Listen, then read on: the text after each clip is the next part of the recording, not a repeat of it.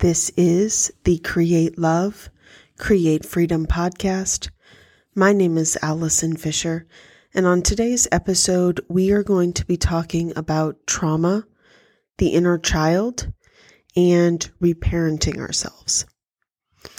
So, the best definition that I have heard about trauma has come from Christine Hassler, and she says, most people think trauma means I had an abusive parent, or I was in an accident, or I was sexually abused. And yes, all of this is trauma. But so can being called fat at the pool. So can moving when you're in the second grade. So can watching your parents argue and it scares you. So trauma is basically too much, too fast. It's when all of a sudden your sense of safety and security is threatened, and your nervous system goes into fight, flight, or freeze, and your body really can't calibrate. It's a nervous system injury. We often think that our own childhood trauma isn't really that bad because it's not as bad as someone else's story, right? We kind of create this narrative in our mind that tells us, well, other people had it a lot worse. So what happens is we minimize our trauma because we compare it to other people's trauma. And, I think it's really important to be very grateful that our life wasn't as intense as other people's, but it's also really important to honor what was traumatic in our own life and what was traumatic when we were children, what was traumatic throughout our childhoods.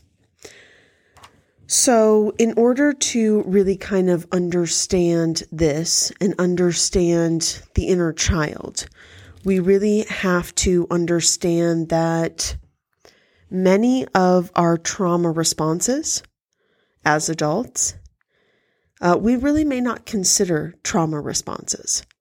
And a lot of these that I am going to go through here in a minute, these trauma responses are really a reflection of our childhood, of the trauma, the wounds that happened during our childhood, and why becoming close and understanding and knowing and having a relationship with our inner child, doing our inner child healing, is really so important. Also, really working with our nervous system. So again, trauma responses you may not have considered to be trauma responses. Urgency, particularly urgency culture within our society. The silent treatment, when we give the silent treatment to our partners. Being funny constantly. It's that kind of overwhelming need to always be funny. Being defensive. Over-explaining ourselves. Always considering another person's perspective before we consider our own. Constantly trying to help other people, particularly at the expense of ourselves. Being controlling, and also perfectionism.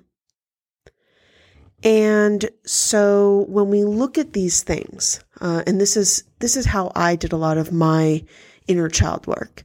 I read a lot of stuff about it. I listened to a lot of stuff about it.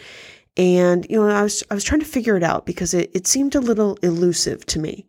Okay, my inner child, my little inner 3-year-old Allison, my little inner 5-year-old Allison, even my 13 and 18-year-old Allison. But that smaller version of myself, that littler version of myself. And so, first I really had to kind of understand, signs that I have a wounded inner child. So let's go through a few signs. You struggle with your emotions. So in childhood, we may have been punished or ignored if we shared our feelings such feelings like anger, sadness, or disappointment, maybe fear. And when we feel those emotions, it feels really scary to express our feelings because we think we're doing something wrong. We often try to hide, right? And that happened in childhood, but it also happened to us as an adult. Another is you're defensive. It's often difficult to say no because you don't want to disappoint or annoy anyone. You're in a chronic people-pleasing kind of state. You struggle to meet your own needs. You're defensive about your opinions or your thoughts or the way that you live your life. Another is you have low self-worth. So you might have been told, in childhood, you're not smart enough. You're not athletic enough. You're not pretty enough. Maybe you were bullied in school, or you were forced to be a caretaker for your parent or a sibling because your parent couldn't care for them.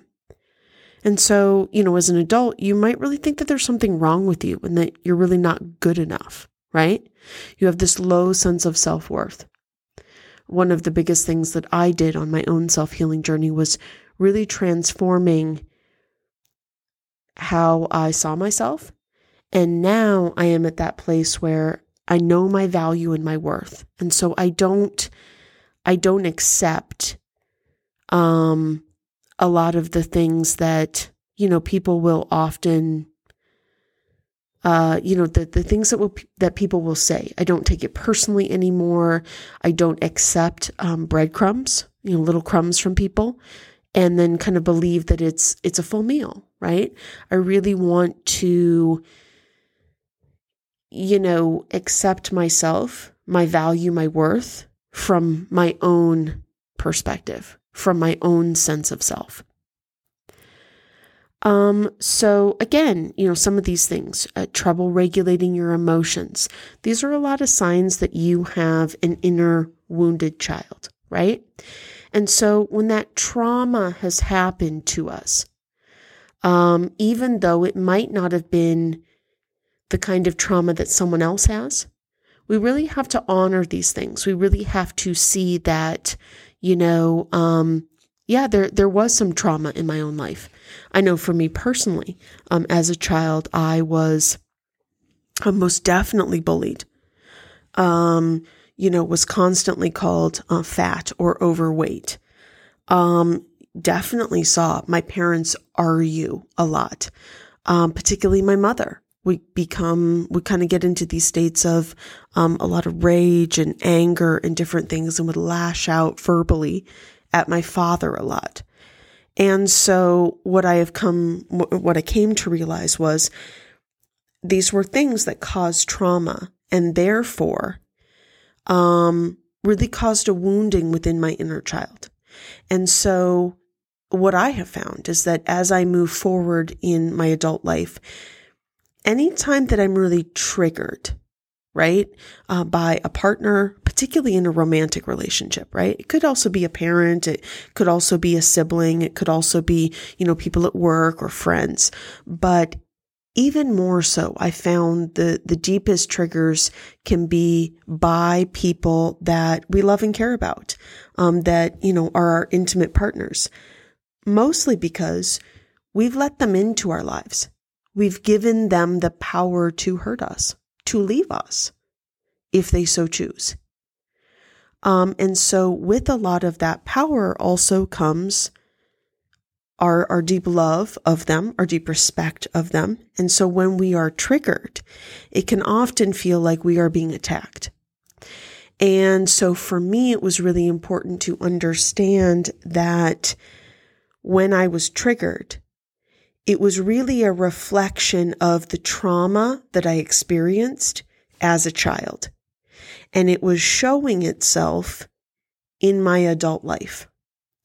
So what I really had to do in those moments, so what I personally learned how to do was, in those moments of trigger, in those moments of anxiety, right?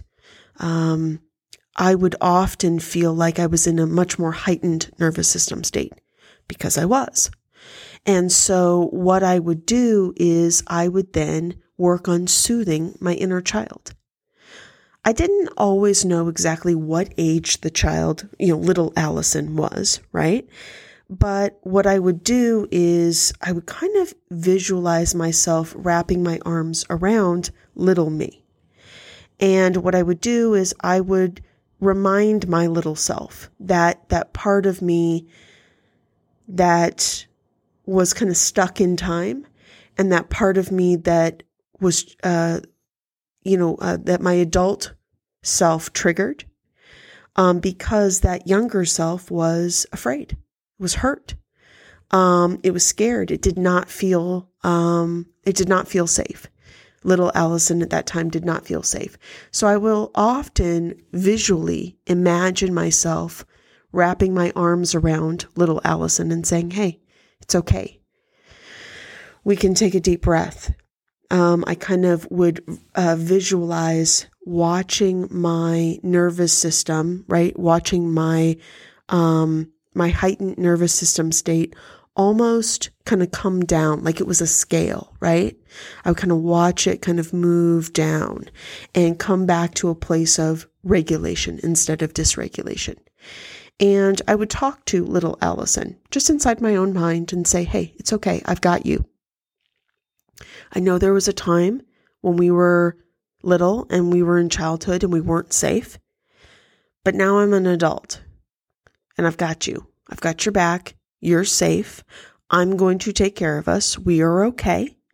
We can regulate our nervous system. We can come back to, I like to call it the green state, right? Where we're calm, where we are communicating with other people, where we are feeling very peaceful. And it's okay to leave that heightened nervous system state and come back into a safe place. And so for me, that was really helpful. Now the other thing that I do, I don't have to simply just be triggered to work with my inner child. And I also don't have to be in a state of anxiety. For me, the last couple of days, I have felt, I do some other work on the side. I work for the state of Washington, working with children with trauma and, coming from families where the child was removed from the home, those kinds of things. And there was an experience that I had due to a lack of, opportunities to work with children and families. And there was some miscommunication between some different departments and whatnot. And it really freaked me out because we were coming to the end of the month and I was just like, oh my goodness, I tend to feel a lot of anxiety anytime my money is threatened or my ability to earn, right? Because I have things I want to do. I want to build my business. I want to obviously provide myself with food and shelter. This is also probably because, I think that this is a normal response sometimes to people. Anytime there's some sort of kind of dysregulation, it causes stress, right? But I think also because I'm a type 4 on the Enneagram, but one of my instincts is self-preservation. So I shared on another podcast where for me personally, that often means having a very clean home, being very organized, really responding to my bodily needs as well, right? I work out. I have learned how to regulate my nervous system through enough sleep, enough water, really good nutrition, taking time to, work through some of the problems in my life, one problem at a time, work on one thing, solve something, move forward, or work on it as much as I can till I need to move on to something else. But another thing for me is also, because I have PCOS and I have to eat quite a bit of protein in the morning, I really need to be able to have access to breakfast within about an hour of waking. So I make sure that I have plenty of salmon or, high protein food, as well as, I usually eat a salad and a couple hard-boiled eggs every morning as well.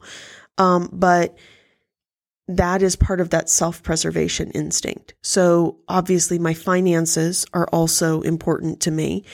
And, I just, I got into that kind of higher stress kind of place. So one of the things obviously I did was to try to solve that problem and say, okay, how can I move some things around, be strategic, think about it like a chessboard. But also how can I, in this moment of stress, how can I take myself from that heightened nervous system state and kind of, move myself back into that peaceful kind of place, right? Where I'm regulated. Now, part of that was solving the problem, right? Moving things around on my schedule, picking up a new, we call them referrals, whatever. And so what I found that was very interesting was I'm able to do this a lot better because I work with my inner child.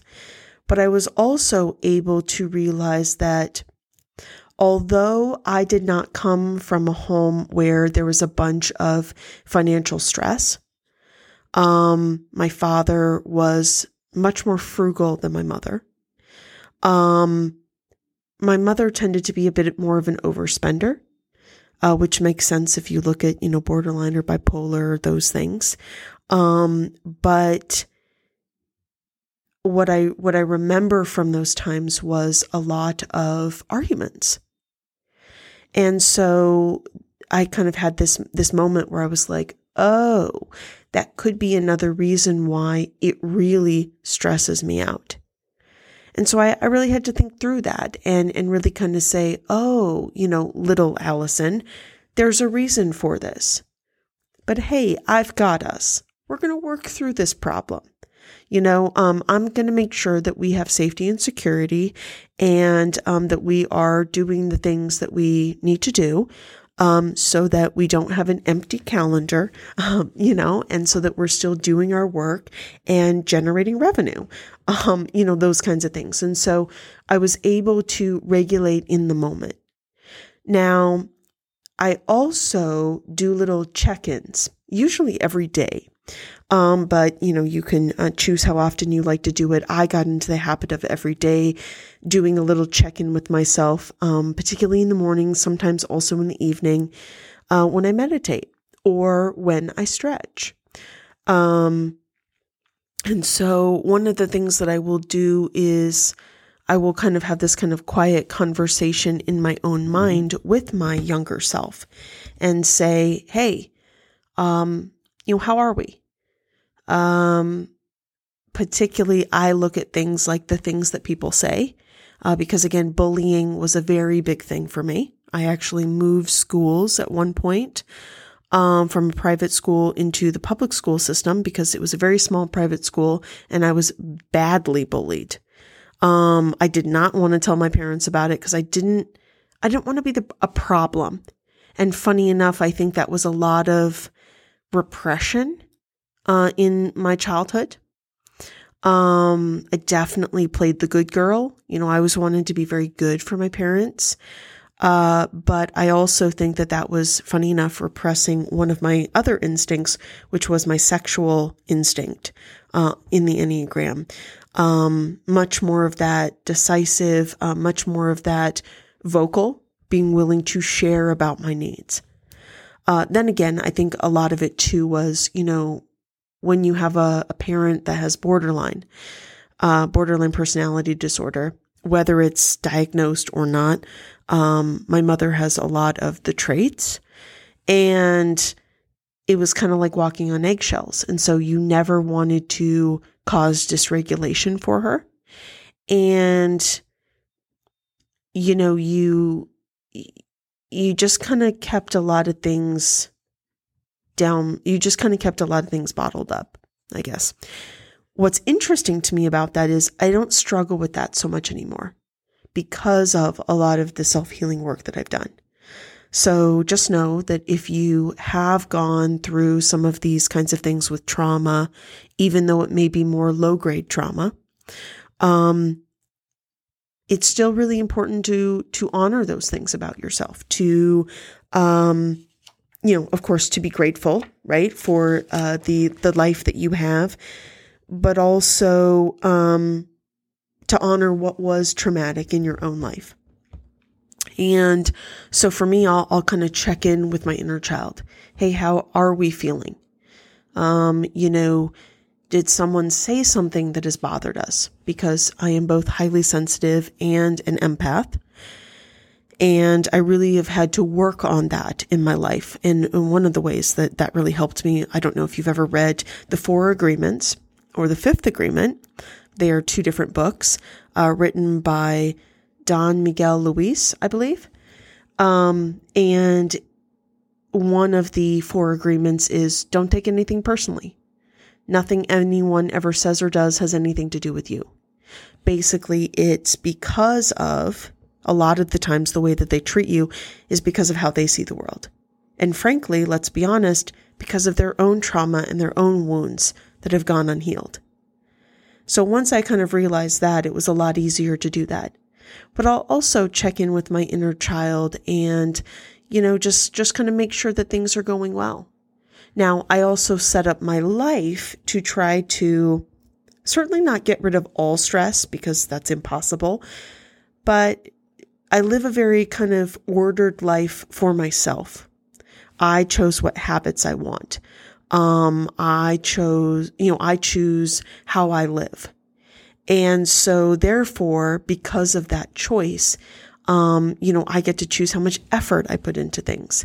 I get to make the decisions based upon that, which really help me stay very regulated within myself. So that's a little bit about, signs that you have a wounded inner child, what I have done. But I'd also like to go through 7 different archetypes of the inner child, which I found very interesting. So see if any of these really kind of resonate with you. If any of these popped up from your own childhood.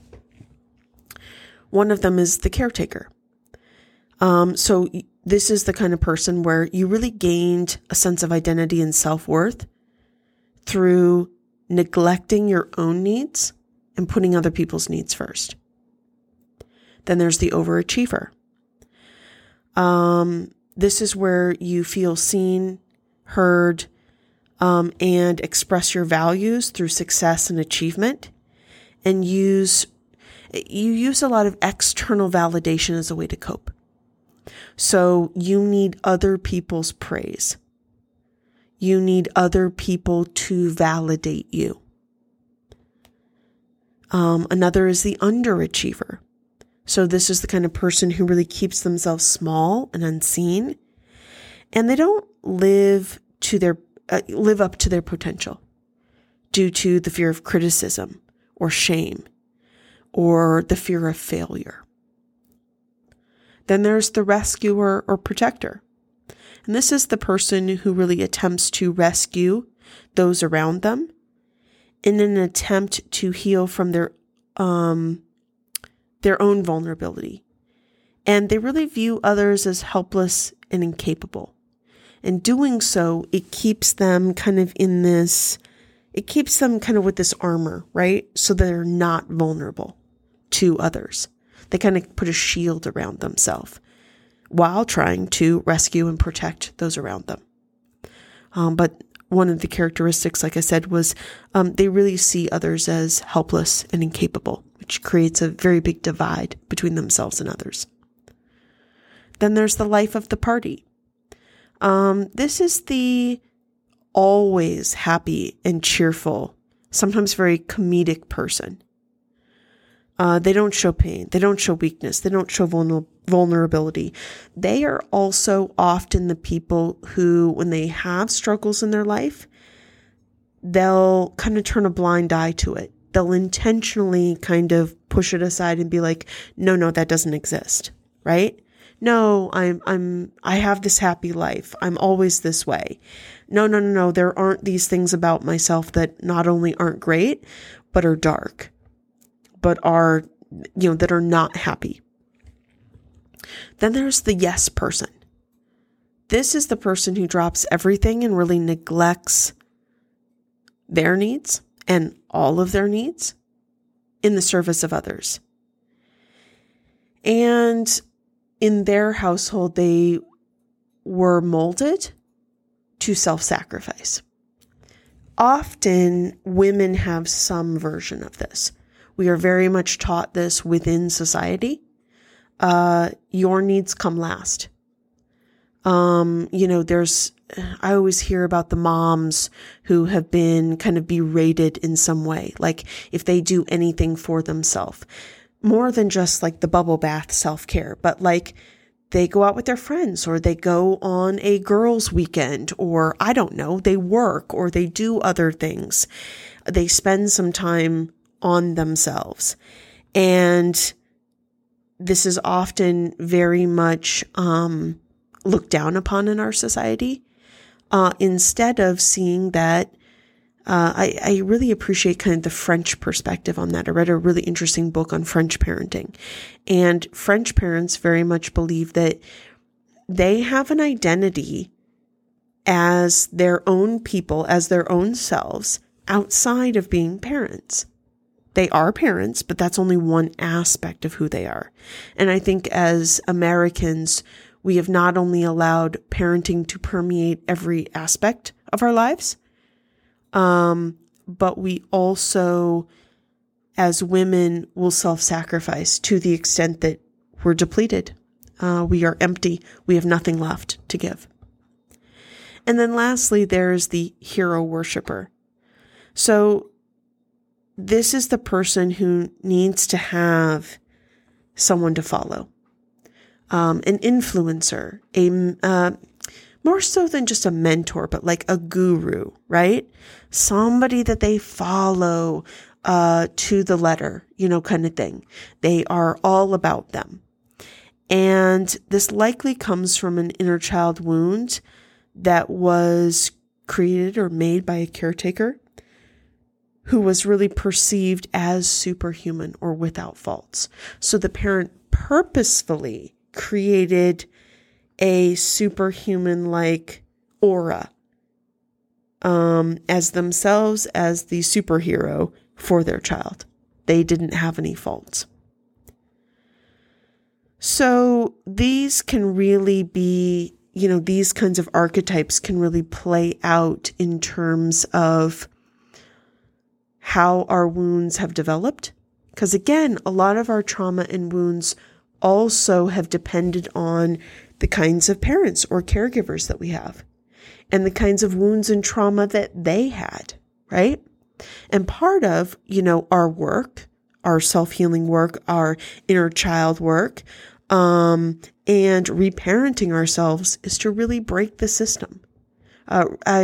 System may not be the right word, but break the generational pattern, right? To continue kind of moving ourselves forward. So another thing that I would like to talk about is, how we can become closer to our inner child. So we do so, I think, first and foremost by allowing ourselves to play. Now, play is practiced when your actions stem from a deep place of joy, not simply just happiness. Oh, I'm happy right now. I have personally found that happiness is very fleeting. Joy. I can have joy even when I'm going through a rough time, and I can allow myself to play. And I can do so from this place of deep joy. So this is really, in those moments of play, you really avoid focusing on outcomes. You're more about just enjoying the moment, right? You're not focusing on competitiveness or proving your worth. You're not focused on seeking approval. Again, think about yourself as the small child, right? I have a niece that's 5.5 now, but since she was born, it's so beautiful to watch her play. She's free, uninhabited. Like she's just this beautiful, free, open kind of person. And I think it's really important as adults to do that. Now, there are a lot of ways that we can play. We can certainly be out in nature, hikes or, physical kinds of activities.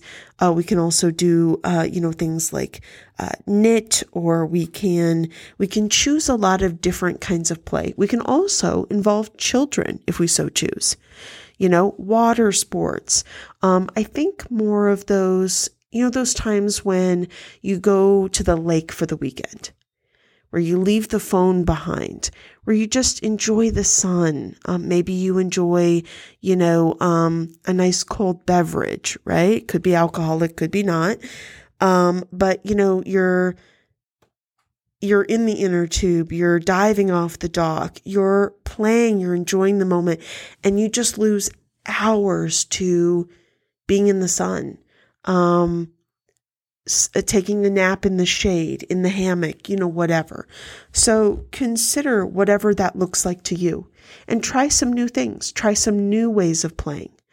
For me to really get in touch with my feminine and particularly my lover instinct, my lover archetype, which is Aphrodite, that creative, that sensual, that erotic, that, very sexual self too. For me, it's also been through dance. Now, of course, I have all my clothes on when I'm dancing and I'm with other women or whatnot. Sometimes I'm just inside my house, but I found dancing and music to really bring forth a lot of play. Another way that you can become closer to your inner child is to really feel your feelings. Many of us grew up in households where our feelings were really pushed down. We were expected to not express our feelings. And so allowing ourselves to feel any of the feelings that come up, to what a lot of people would call hold space for those feelings. So you don't have to do anything about the feelings. I always like to say, particularly, in my meditative practice or whatever, I don't have to shame my feelings. I also don't have to believe all of my thoughts, and I don't have to believe all of my feelings.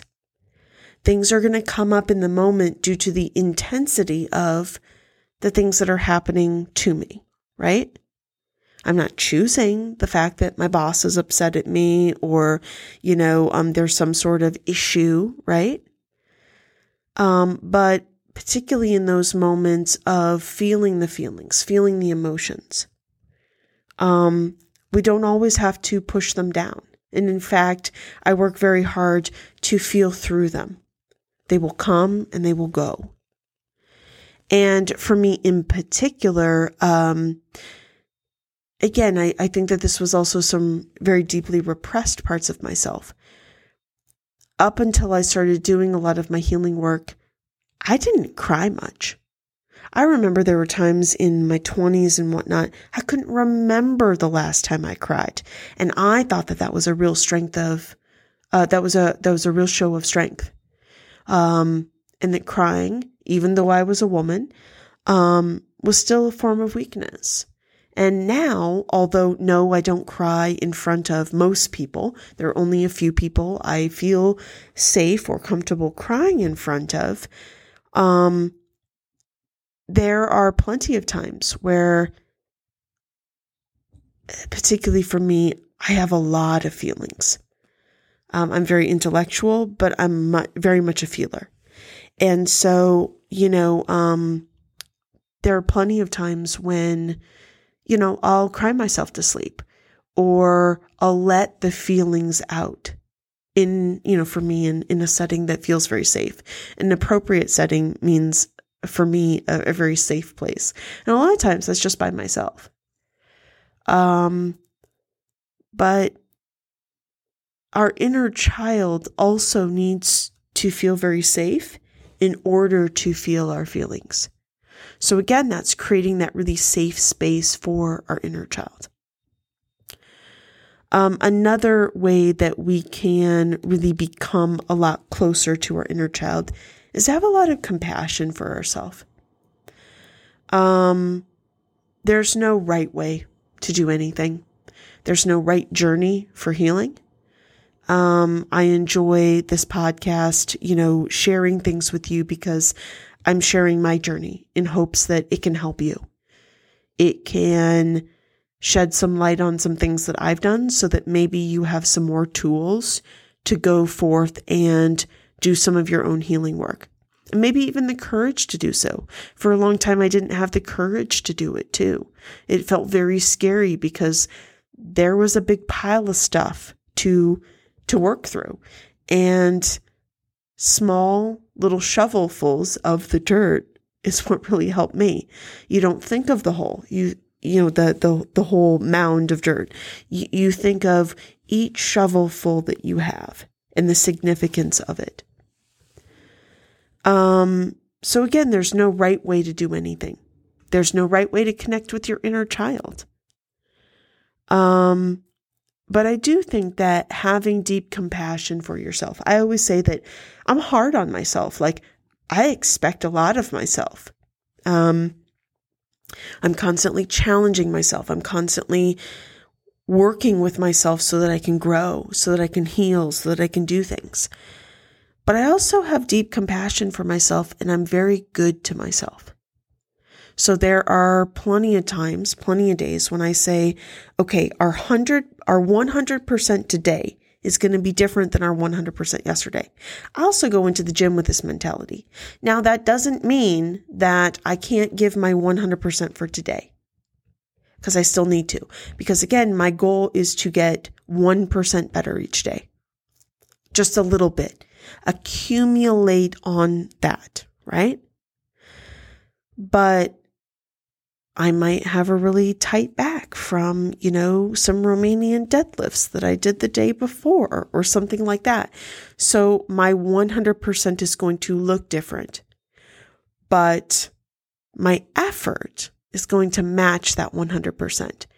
And that also means by saying, okay, today I'm not necessarily, I'm not going to cherry pick, right? What I do, what I don't do in my workouts, but I'm also going to have a lot of compassion for myself. Like, maybe I'm feeling sick today. Maybe I'm just really low on energy. Maybe, I'm going to start menstruating soon. Like, it's okay. It's totally fine to say, hey, this is my 100% for today. And then I'm going to push just a little bit further. Do one more rep, do a little bit more, go another round, and then call it good. So having deep compassion for yourself and saying, hey, it's okay. We put in the time, we put in the effort for today, and now we're done. Let's go do something that's really good for us. And when I talk about us, I mean you and your inner child. Pick something that's really good for yourself. And then lastly, to get close to your inner child, be very curious. I think it's really important to just be curious in a lot of areas of our life. When I became curious about why I was attracted to the men that I was attracted to, when I became curious about my PCOS and said, okay, there's a lot of things that I could change in my environment. Well, I wonder if this would help. Ooh, I wonder if that would work. Same thing with healing my anxious attachment style, right? I mean, I'm sure that I will always have triggers, and my anxious attachment will come back at times, more so than other times. It just kind of depends. But once I learned that I could heal it, I was like, oh, this is great. And so then I just became very curious about it. So when we look at our inner child and we want to get closer to the inner child, it's good to ask a few questions. What does your inner child want you to know? What activities does your inner child like to do? What kinds of play did they enjoy as a child? What really seems very fun and joyful to them? What's one new activity that you and your inner child would like to try? And, how are you going to commit to playing more with your inner child? That play looks different for all of us, but we can choose some things that really add to that really cultivate this whole different side of us that maybe we didn't really realize before. Some reminders. Again, play. Go play. Also, remember that your needs matter. Also, remember that what you feel is valid, even if other people don't think or feel the same way. Remember that your role in life isn't to be liked. Remember that it's okay to be misunderstood. And remember that you're healing every day. It is a journey. It's not a race. It's not a destination. It's a joy to be able to work on your healing. It's a joy to constantly learn more about yourself, to see things the way that things were in your childhood, to forgive other people, and also to forgive yourself. Next, let's bring in reparenting. So reparenting is the process of relearning how to meet the needs of your inner child. So it's acting as your own best parent through daily self-care and observation, through developing practices of giving ourselves what we didn't receive in childhood. That really means diving into the childhood, diving into those aspects of, looking at our wounds, looking at our trauma, working on, I think as well, creating things that really support us, right? Looking at our boundaries, looking at the kinds of relationships that we have. Looking at our fears of intimacy, looking at our fears of abandonment, looking at our mother wounds or our father wounds, right? Now, there are 4 pillars of reparenting. One is loving discipline. So that's, I think Mel Robbins really says it best, which is, no one's going to tell you to get out of bed. You have to do it. So when there are those things that that you really need to be doing, I think that it's really important to, not have that excuse to just go and do it, right? Really kind of being that loving disciplinarian. It can be a very different kind of discipline than you received in childhood, because many of us did not receive a lot of great discipline, right? It was either way too overbearing or potentially it was also maybe underrepresented, right? Maybe we were kind of given free rein instead of really, really kind of being given any structure. So again, practice compassion. When you fail, because most likely you're going to, I certainly have multiple times, and, just kind of say, okay, all right, we're going to try again. We're going to start again. We're going to do something a little bit different. And so I think that that's, a very big key, right? Loving discipline. Another is joy. We talked a little bit about this, not just happiness. Well, I'm feeling happy right now. Well, I don't know about for you, but for me, gosh, give me 10 minutes and I might be irritated, or I might be angry, or I might be sad, or I might be something totally different, right? Happiness kind of comes and goes, but joy is that ever-present kind of combination of, yes, happiness, but, a little bit of it, but it also includes maybe not just contentment, because you're also moving towards something, but like peacefulness, and, you're also moving towards your goals. It's joy in pursuing things, right? The going after some of the things that you want. It's also joy even when it's really hard and it's really tough. It's joy when you are, kind of in that place of peacefulness.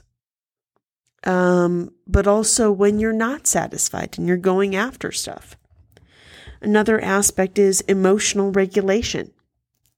That's something that I've really had to work on myself. That wasn't a really very, I think it was partly just the way that I saw a lot of emotional dysregulation in my childhood home. My parents have and had a fairly codependent relationship. My father was always expected to fill my mother. My mother would vacillate between her emotions and was quite dysregulated from time to time. And so really finding a lot of that emotional regulation, I have found, has been really helpful in, again, tapping into my nervous system. I can feel it in my body. So one of the things, of course, is to become present in the body. Instead of shutting down, being able to catch things a little sooner. Certainly managing my stress helps my emotional regulation. That is also one of the other pillars, which is self-care, right? Managing my stress is part of my self-care. Well, one of the ways that I manage my stress is by eating well, getting enough sleep, drinking enough water, getting out in nature enough, fresh air, certainly exercising. For me, it's also, making sure my finances are in order. I'm not overspending, but that I'm not squirreling away every single dime so that I don't have any joy. I don't go and do things. I don't try new things, right? Another part of self-care for me certainly is massage and, some body work, but it's also constantly working on some of my wounds, my trauma. I really deeply consider that self-care. But that also really falls into the emotional regulation, managing my stress. And then also being compassionate, forgiving myself when I went a little too extreme one way or the other with my emotions, either bottling them down too much or, pushing them down, or maybe letting them spray like a little bit of a geyser, right? There are always those times when I'm like, did not react the way that I see now that would have been the best. So we are compassionate to ourselves. We give ourselves a moment to really say, yes, okay, I'm going to try that again, right? So some signs that you need reparenting. You have a habit of self-betrayal or not keeping your word to yourself. This was a really big thing for me when I worked with my mentor, Tom Shea, is honoring your word. Not only honoring your word to other people, but also honoring your word to yourself. For me, a lot of times, sometimes the harder aspects are honoring my word or reminding myself that I need to honor my word, particularly in the middle of a 10-mile Spartan race, right? Where I'm like, no, we said we were going to finish this. There we go. We're going to finish this. Same thing with the workout. Same thing with, whatever it is. I don't have to continue doing Spartan races after I finish this one, but I must finish. It doesn't matter my time. It doesn't matter who's passing me. The goal is to be better than I was the day before. Now, the other thing about honoring our word, keeping our word, not only to ourselves, but to others, is being certain that we don't say yes to everything. Are we able to say no? Are we able to set boundaries? And so one of the signs that you need reparenting is that you're not able to say no. You're not able to set a boundary. You do a lot of self-betrayal. You don't keep your word to yourself. You also don't keep your word to other people. Another sign is you have dysfunctional relationship dynamics. I think it's really important to look at those, right? What kind of patterns have you had from your past relationships? What can you look at and say, oh, wow, that's really true. I often tend to attract very distant men, very emotionally unavailable men who maybe are controlling, right? They're very distant. So then we'll often conform or change to please others, to earn love, attention, and affection. So really taking a look at those dysfunctional relationship dynamics. What do I want instead? What does healthy love look like? And then continuing to allow for change, allow for growth, right? A lot of times I say, well, this is what I believe right now, but I'm also willing, based upon my experiences, based upon things I read or things I hear from other people, I'm also willing to allow that to change and to grow. And the same thing is true about healthy relationship dynamics. Like, this is what I believe a healthy relationship is right now until I know better, until I know something different. So be okay for that to change as well. Another sign you need reparenting is you fear criticism, right? Every little thing used to hurt me. Things people would say, things people would do. Sometimes they still do, because sometimes they are deeply hurtful. On the other hand, I had to kind of learn the difference between really constructive criticism and the kind of wounding criticism, the kind that is just not okay and it's not appropriate. But having a constant fear of all criticism will never help you move forward, right? You're always going to be hindered from going after what you really want in your life. Again, there's a reason for that. Something in your childhood, some of the trauma that your parents passed down, the wounds, right? Their own unhealed wounds got you to the point as an adult where you really fear criticism. So reparenting that will be very helpful. And then lastly, another sign that you need reparenting is you have a lack of an understanding of your own needs, wants, desires, and passions. I just recommended this book not that long ago, but it was called The Way of the Superior Man. It's by David Data. Now, in this book, he is specifically talking to men. He also talks about men and women, and relationships and those kinds of things. But I think that this book can be incredibly helpful for men, but it was very helpful for me as a woman to see what kind of man I was looking for. A man who lives at his edge. A man who has purpose. For me, attracting a man who appreciates the fact that I haven't, not only do I have an understanding of, but I own my needs.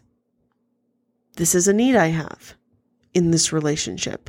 Oh, okay. Thank you for bringing that forward. This is a want. This is something I want to do. This is a desire, right?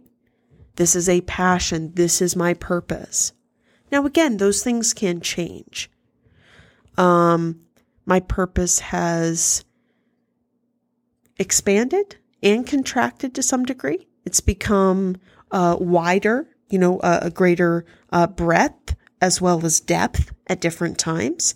It is also constricted a little bit to be very laser focused, and other times it is widened a little bit. So again, allow for some movement, but if you constantly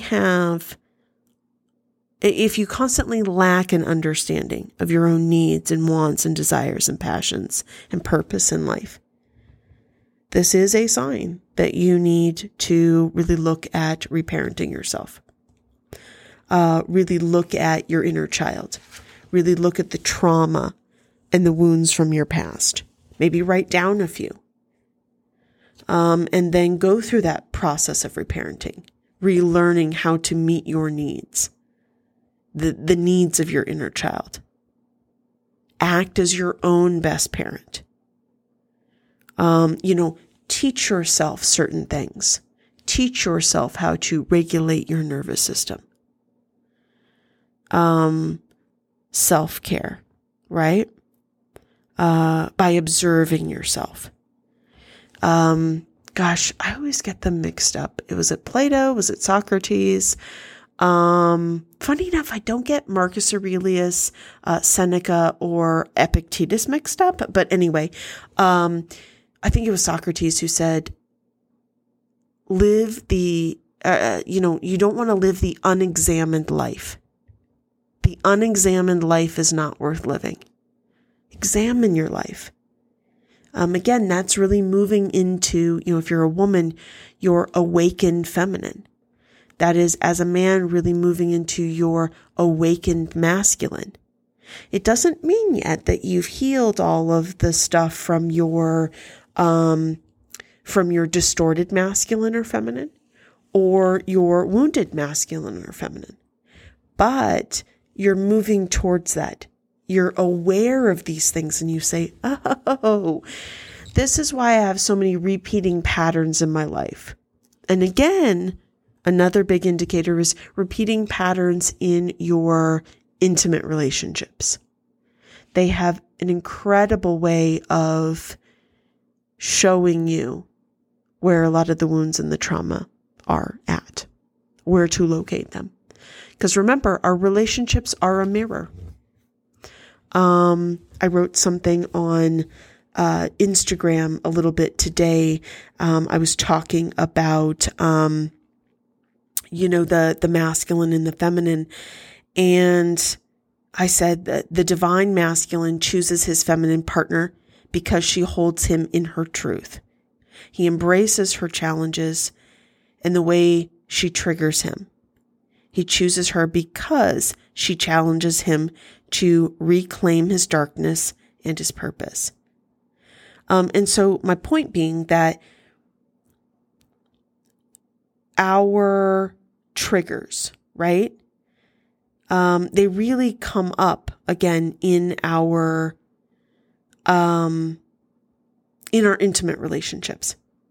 Our triggers are really shown to us in our intimate relationships. And so when our partners trigger us, even when our children trigger us, they are triggering the parts of ourselves we haven't yet healed. Our partners and children are our mirrors and our guides to growth, happiness, joy, belonging, love, right? Our triggers are our guides to healing, growth, and transformation if we're willing to do our inner work. So again, when our partners trigger us, what they are triggering are the parts of ourselves that we haven't yet healed. That's why we look at our trauma. That's why we look at our inner child. We learn how to self-soothe our inner child. That's why we learn how to reparent ourselves. So I hope that this discussion was helpful for you, that you took something away from it. If you have some thoughts on how you reparent yourself, how you self-soothe, how you really work with your inner child, I would love to hear that. I've been getting quite a bit of feedback on Instagram, some direct messages. So if you would like to go to @CreateLoveFreedom, you can very much go there on Instagram and send me a message. I've also had several people email me, and my email is createlovefreedom @gmail.com. And, let me know what ways you are working through your own trauma, your own wounds, your own triggers, how things come up for you in your most intimate relationships. Also, if you are looking for a place to start your healing work, I really encourage you to join us. I have created something called the Members Club, the Create Love Freedom Members Club. And every single month I bring forward a new self-healing topic. There is a series of videos as well as a workbook for you to go through. And again, this will really help you become your best self-healer. Really allow you to dig into the things from your past, from your trauma, from your wounds that you need in order to really create the transformation that you're looking for in your life, to really create the kind of healing that you're looking for. So if you would like to do that, you can go to Instagram, again, @CreateLoveFreedom, click on the link in our bio, and then click on Members Club, and you can sign up right there. It is a monthly subscription, and it is $29 a month. You can also go to our website, which is createlovefreedom.podia.com. You can click on Members Club and sign up there as well. We would love to have you part of our community. And also, our community allows you to talk to other people. Right now, it is for women, but I have had a couple of men that have reached out. And so I'm also looking at creating a separate members club that is for men as well. So let me know if that is something that is of interest to you, because I would be happy to do so. And, but it's also a place where you can talk through your wounds, talk through your trauma, encourage other people, but also receive encouragement, learn new things, really kind of get the tools that you need to keep digging into your wounds and your trauma, so that you can really become, really have the life, the inner sense of self-peace and self-confidence that, I think all of us are really looking for. So again, I hope that this was helpful. Until next time.